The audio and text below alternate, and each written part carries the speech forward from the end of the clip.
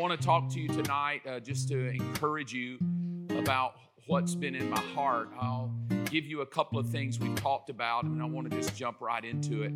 We've said revival is an expectation of position, that when we belong to God, God is trying to revive those that belong to Him.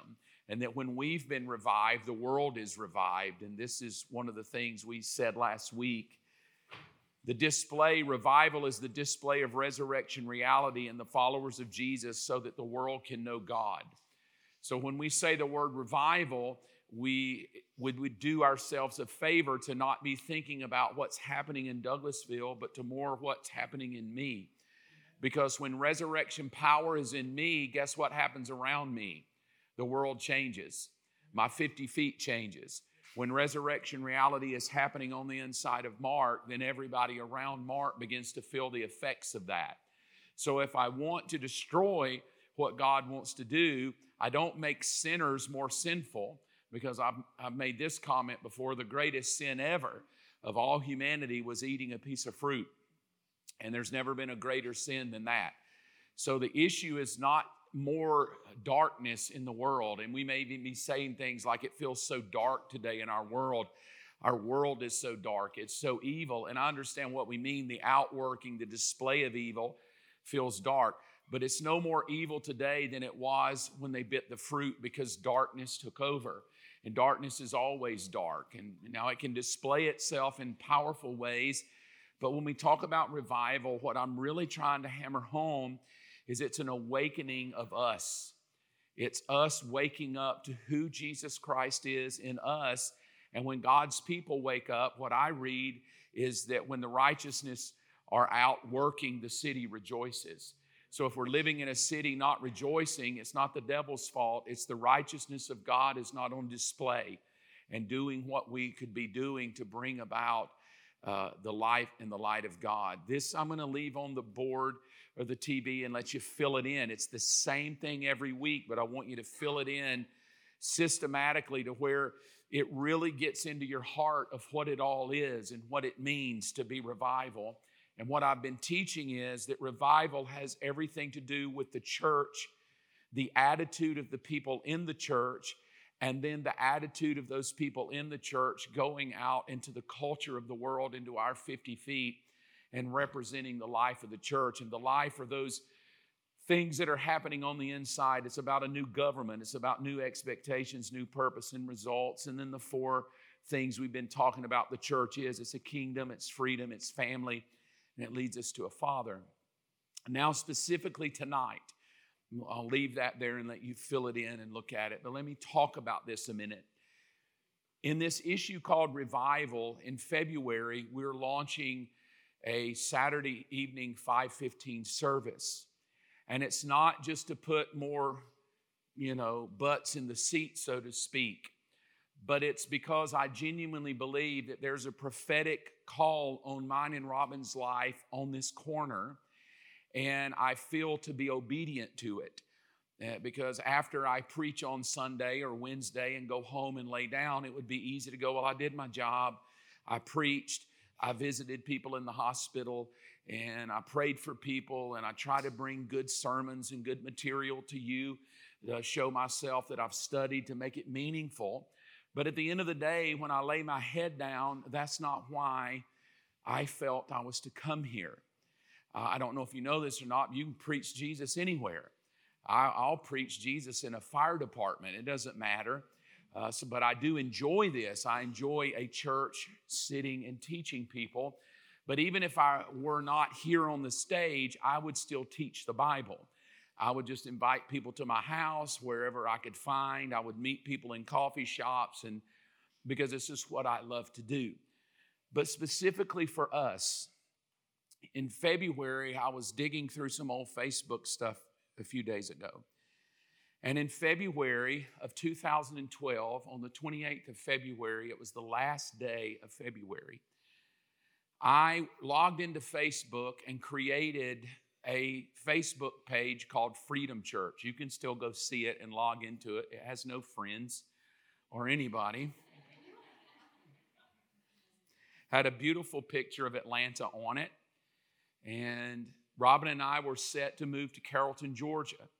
We had 36 acres of land there and a church building, and we were going to move to Carrollton, and we were going to pastor Freedom Church. I had a lot of dreams and visions for it. I was very passionate. I love entrepreneurial thinking.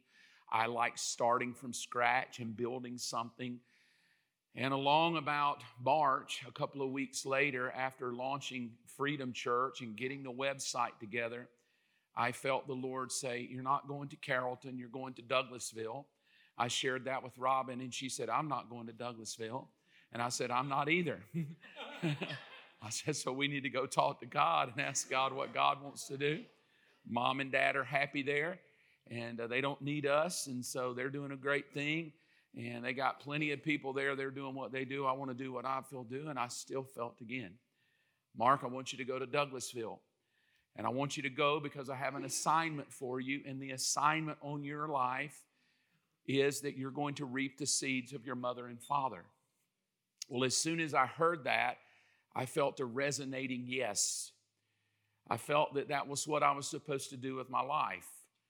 I immediately backed off of Freedom Church, and I talked with Dad about it. We ended up selling the land to another church, selling the building to another church. And Robin and I, in 2012 of June, shortly a few months after Freedom Church was in my mind, we moved to Douglasville. But the move to Douglasville wasn't just to pastor a church. It was that there was something prophetic on this property. There was something beyond a moment that God wanted to do. There was something beyond just filling this room up. There was something beyond just preaching sermons and having worship. And it was a calling on my life that I'm sending you there to build something to reap the seeds that your mother and father had planted. Well, when we moved here, I'm thinking Douglasville. They've been here 20 plus years, so there's probably a lot of seed. And we were still facing, everybody remember that we're here, we were facing this way? Well, we were all facing this way with the roof caving in, and I'm praying about it, and I'm just praying about, okay, God, I've come here to reap the seeds. I don't know what that looks like. And I felt the Lord, this will go into where I want to go tonight. I felt the Lord said, "You're thinking too small." And now that, to me, if you ask Robin, is a challenge because I don't ever think I think small. If anything, I'm running full throttle, moving as fast as I can. I don't like thinking small. I have the mentality I can take the world. I like that thinking. And so when I hear in my heart, "You're thinking too small," I slowed down and said, "Well, then God, talk to my heart and tell me." And he said, "You're thinking seeds of Douglasville. I'm thinking seeds of the world. I'm thinking seeds from the north, the south, the east, and the west, from Canada to Key West, and from New York to San Francisco, to Europe, to Africa. I have a plan of where I'm going to use this property to cause my kingdom and my glory to be known, and I'm going to send you the seeds, and I need you to train them. I need you to disciple them, and I'll send the seeds." So that resonated the first year I was here, and here sits a lot of effort over the last 10 years. But as we sit here with 2 services, primarily both full, about 100 people coming on Wednesday night, and life is good, I guess I could say honestly that I could go home and lay down and be a happy man. I love you. I love what I do. I have no desire to do anything else. I've often said to God, I hope He leaves me here until it's time for me to go home, because I genuinely love this. I love the church. I love us. I love family. And so I could go home and lay down and go, I'm happy. And I've had that thought. I've had the thought, I like my pawn shop downstairs, a.k.a. my office. I like my friends. I like my life. I love seeing you on Sunday. But if I'm honest with you, I have to say that there's an element of my mind that says, but there's a prophetic reason, Mark. You have to prepare to get ready for the seed. And so in that began conversations of, okay, well, we've got to be ready for the seed. And how many of you know If you have more animals coming to the barn, you need more farm hands. If you have more seed to be planted, you need bigger tractors. And it became evident that it would be very difficult for God to send the seeds to a place we weren't ready. And we began to have conversations of what does being ready look like? And it can't just be preach a sermon, because we can preach sermons and still not be ready. So God, if seeds are coming and we want to be ready, then what is it? And the Lord began to prompt in our heart, I want you to begin to find the people that are ready to lead. I want you to find the people that are passionate to let me use them for my glory. And so I start thinking, okay, well, who are they? And he said, don't worry, I'll send them to you. I'll send them to you hungry. I'll send them to you ready. I just need you to train them, get them ready to lead my people. And so that's been going on for 10 years since I've been here. Well, we're rolling up on 11 now, 11 years. That's all been there. And here we sit in this topic called revival, because I felt it's not just a Wednesday series. It's why we've changed it up. It's why we've shifted it from just teach the Bible to something that God is doing bigger than just us. And it's to prepare. It's to prepare the room. It's to prepare the lights and the chairs and the atmosphere and the hearts and the minds. So because if we would say probably the core of what we could pull off, if we don't have our mindsets ready, how many of you know once God does something, it takes about one mindset to go, well, we can't take that land. There's giants there. And it just took two people or so to go, no, we can. And it took about 8 to go, 10 to go, no, we can't. So you can understand, even when God wants to do something profound, the mindsets of the majority can stop it. So we could easily say, well, you know, there's been prophecies and there's going to be cars coming from all over, and it's going to be a hospital, and this place is going to be a place of healing, and we're going to see God do miracles, and there's prophetic words spoken, and we're going to reap the seeds, and all of that. Preach is good, but in the end, if God's like, yeah, but I'm not going to do anything yet because the mindset of my people. So understand, it's not that the devil's powerful, it's that your mind is. Your thinking and your thoughts about what God wants to do can hinder, I won't say hinder God, it can hinder His timing. So I don't think humans can really hinder God, but you can delay His wanting to do something. So think 40 years going in circles. God's still going to give them the land. I'm just going to be patient for y'all to die off because I don't like your attitude. Now my thinking is, I don't want God up in heaven just going, well, I'm just waiting on all of them to die so I can do something. Do you want that to be your testimony? I don't want it to be mine either. I don't want God to say, I'm trying to do something, but Mark won't get out of the way, so I'm just going to wait on that old boy to die, and then I'll do something incredible. So it makes me, myself, Robin and I leading the place to think, well, I can have my mind in the way, and you can have your mind in the way. And God's up there going, I'm trying to do something, and you know, we're like, we don't know why. And well, sometimes the why is the mirror. And so that has led this thinking of revival, because now this is just me. So this isn't God, but me. I do believe in my sight, I see this place being a hospital of hope, healing, and the scripture sitting out in the parking lot. The scripture God gave me in Hosea, I will turn a valley of trouble into a gateway of hope. I remember the day I read it. It was so powerful, I couldn't even talk to the staff.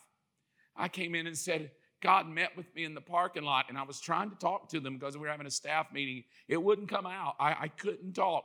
20 minutes, I just cried. I would open the Bible, I'd just sob and cry, because what the Lord showed me is this man named Hosea marrying this prostitute that nobody wanted.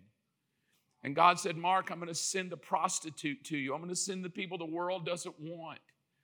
I'm going to send the people that are broken and hurting, the people that are running from me, the people that have snubbed their nose at me.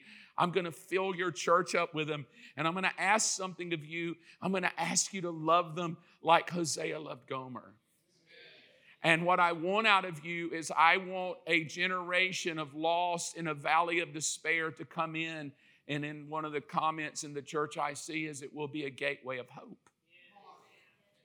Well, guess what? If the majority of us in here are hopeless, it's hard to be a gateway of hope. If we come in the door and we're all just hopeless. So when I say revival, one of the things that we have to see is there has to come an awakening in us. There has to come something in us. And when somebody comes through the door hopeless, they look at us and go, how did you do this? How did you make it? How did your marriage survive? How did you get off drugs? How did you get over all of the anxiety of your life? And so, hence tonight's message, and then we're going to worship this out.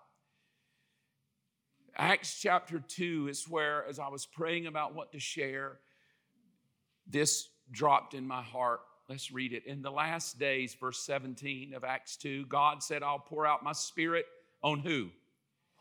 Now what that tells me, if you're breathing, His Spirit's poured out on you. So this thinking that the gifts of the Spirit and the power passed away with the last apostle, hogwash. Otherwise, it would have said, I will pour out my Spirit until John dies on the Isle of Patmos. He said, I'm going to pour out my Spirit on all people. What that tells me is that the Holy Spirit is intergenerational and transgenerational, meaning every generation, the Holy Spirit will have a way to capture them. That means God is never thinking, what am I going to do? He said, I'll tell you what I'm going to do. I'm going to pour out my Spirit. Every generation will get an outpouring of my Spirit. So that tells me that when the Spirit was poured out on the day of Pentecost, on the people that were there, 120 and then a couple of thousand in the streets. But when it says all people, it tells me that everybody that's born somewhere in their life is to have an experience of outpouring. To where they, even though we would say the Spirit's already been poured out, but the Spirit is going to be poured out on all people. That means every generation would receive the pouring out. So what does that mean for us? It means just like the 120 were waiting, seeking, in expectation, and the Spirit poured out, my belief is, this is an opinion, but my belief is that every generation will have a remnant of people who are seeking Him to do something. And on those people, He will begin to pour His Spirit so that the generation that they're in begins to know Him. So what we'll say is, are we really seeking His Spirit to be poured out on us? Or are we content to be religious? He says, your sons and daughters, 3 words, we'll look at them quickly, prophesy visions and dreams. The word prophesy means an idea of foretelling future events. Things that can only be known by divine inspiration. Over the next 10 minutes, 12 minutes, let me explain some things that may stretch you. I get so tickled at Christians that Christians will believe the horoscope. Christians will believe Ouija boards because I say, ooh, stay away from those. Stay away from Ouija boards. Stay away from horoscopes. Stay away from all that devil stuff. Do you know that the world, people that don't know Jesus, have more expectation of spiritual things than Christians? They'll read a horoscope and go, well, you know, I'm a Pisces and I'm a Taurus and well, you know, and this is what it says, and believe it. They'll go to tarot cards and get palms read because they're expecting an intervention of the spirit world. But you come to Christians, it's like, nah, I don't know if I believe about all God talking to us and all of that. But the reality is, the word, your sons and daughters will prophesy, it carried the idea that you would be able to foretell the future. And we've just turned it over to devils. We just like, well, just let the devils tell the future. We just need to sit here and sing church songs. So why are we so comfortable that witches and warlocks and fortune tellers and tarot card readers and all of the little Pisces and signs of the zodiac. Why are we comfortable to let the world tell the future when literally God wants to download the wisdom of the Spirit to you to say, I can tell you what's coming. I can talk to you. I know what's coming. I can lead you right when you want to go left because I know what's coming. I can tell you who you should or shouldn't marry because I know what's coming. Just so you know, I'm not making it up. Jesus in John chapter 16, verse 13, when the Spirit of truth comes, He'll guide you to truth. He won't speak of His own, but He'll tell you what He's heard. And listen to this. This is mind altering. He will tell you about the future. He will tell you about the future. And so many times I let Google tell me about my future. I let statistics tell me about my future. I love my mother's testimony. I won't belabor it too long, but when my brother was said to be dying and the doctor said that his brain was going to be in a vegetative state, and my mother calls me and my father. We were in Orlando, Florida. We were at a conference, and I think Robin and I were there in our room, and Mom and Dad in theirs, and I love her thing. She said that she went before the Lord, and she said this to God, God, you know whether or not my son will live or whether my son will die. I simply need you to tell me what's going to happen to him so I'll know how to pray.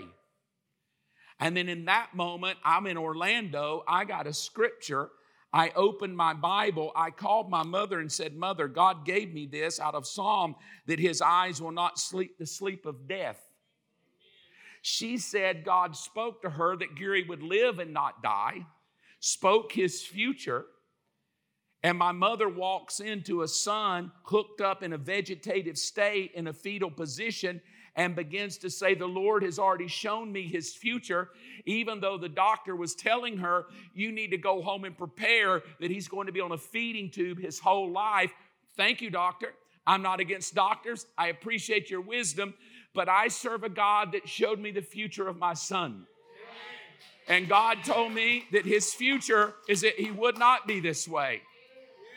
And so she didn't ignore the doctor. It wasn't like, doctor, you're stupid. He's only doing what he's trained to do. He's giving facts. That's what they're trained to do. He's giving reality. That's what they're trained to do. He's giving statistics of everybody else in this state. That's what they're trained to do. It's not the devil. It's what they're trained to do. But it's high time we get trained that there's a God that knows my future. So God, I just need to know something here. I need to know, is my brother going to live or die? And God said, open up your Bible. And I opened it up and he said, his eyes will not sleep the sleep of death. I called mother and said, don't worry, Gary's going to be okay. She said, God spoke to him. My dad said, God spoke. Me and Robin are agreeing. Do you see, some of us need to start going to the Holy Spirit for our future. Instead of the news and all the bad reports. What is the Holy Spirit saying about your future? Well, my children are just having a hellacious time. Good. That's the fact. But what is the Holy Spirit saying about your children? What's the Holy Spirit saying about your situation? He will show you things to come. Verse 14, it gets even stranger. He will bring me glory by telling you whatever he receives from me. Does that sound like God's trying to hide something from you? Well, what would happen if 100% of God's people started waking up going, well, the Spirit lives in me, and the Spirit knows what I don't know, and the Spirit knows my future, and the Spirit will tell me things that God knows that I don't know. Why don't I wake up and expect him to do that? Why don't I expect him to bring glory to himself by telling me things? So now this is strange but true. So believe it if you want to. It's just true for me. I cannot tell you how many times in a desperate situation I've said, God, I just need you to tell me. And God's like, oh, okay. I lost a Bible one time, a very dear Bible, lost for over 2 weeks. Couldn't find it, so frustrated, like, where is it? God only knows where it's at. It's my favorite Bible. And so just in a moment of frustration, God, I know you know where my Bible is. Just tell me. And I'm just thinking, God's like, well, thank you. After 2 weeks, you finally thought to ask me. And immediately, I saw a picture of where that Bible was. Walked right over to where in the church it was. Looked back right where I saw it, and there was my Bible. Dear Lord in heaven. He brings himself glory by talking to you. Well, if we're going to reach the world, we need a higher power than the world. If the world has tarot cards, we need the Holy Spirit. If the world has fortune tellers, I need somebody in mind that can tell the future. Do you see how the devil's hijacked this? The world has more belief than we do. The world believes the future. If you just want to know whether that's true, just go back to the year 2000 when all the computers were going to blow up and it was the end of the world. And we're all buying cattle up on a hillside. We're all buying generators because it's Y2K. The whole world's going to blow up. I remember calling my dad because I'm a young man. And I'm like, hey, Dad, what do you think?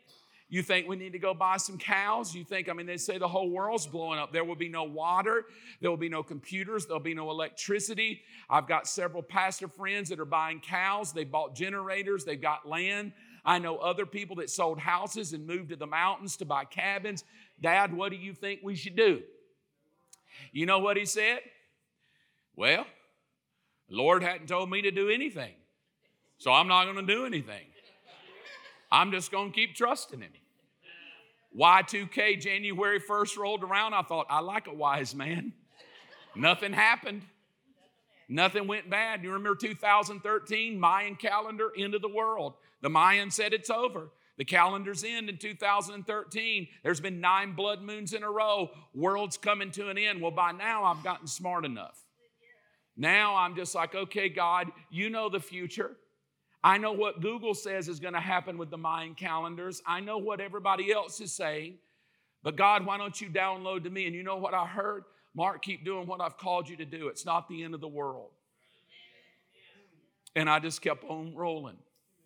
So my thought to that is simply this. Would you up your expectation a little bit?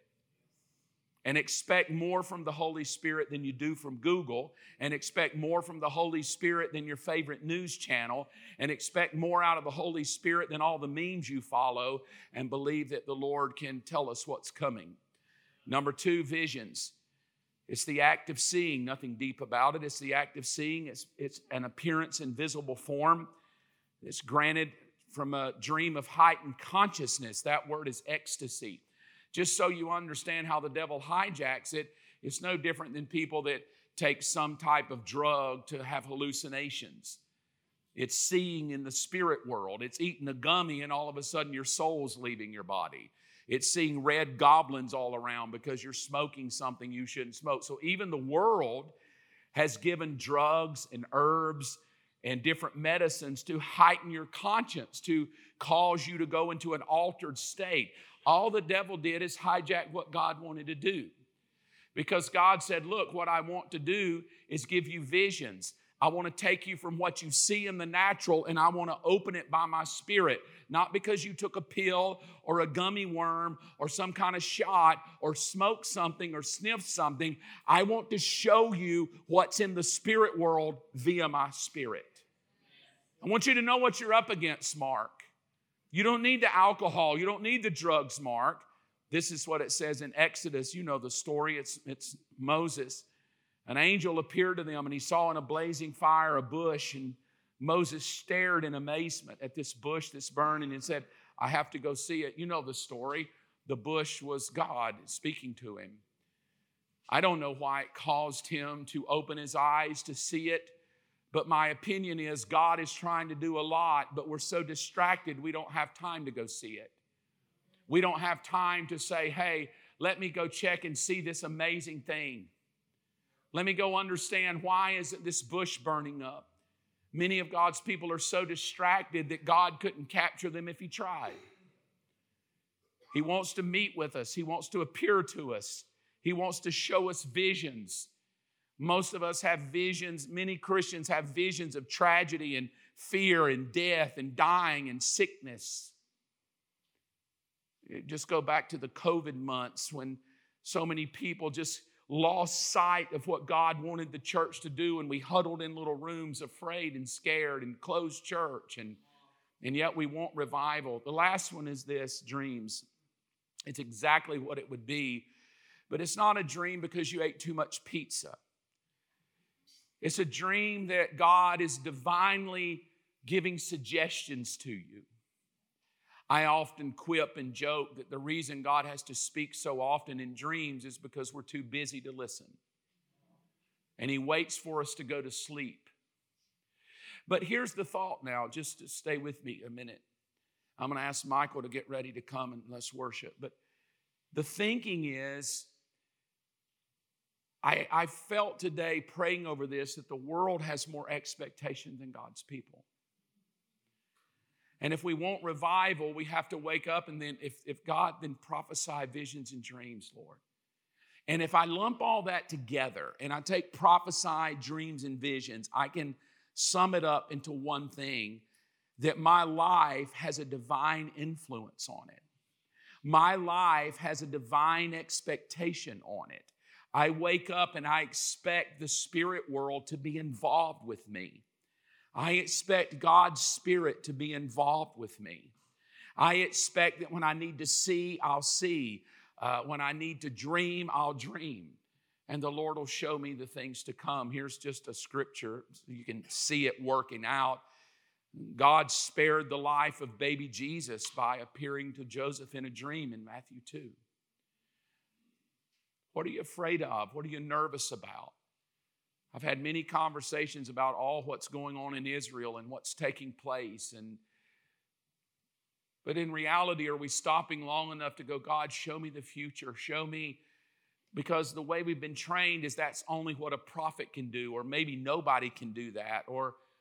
And yet God says, look, Mark, I want to open your eyes. I want to open your mind. I want to open what you see in the natural. And so I wrote this down again, 2 verses. In the last days, I'll pour out my Spirit on all people.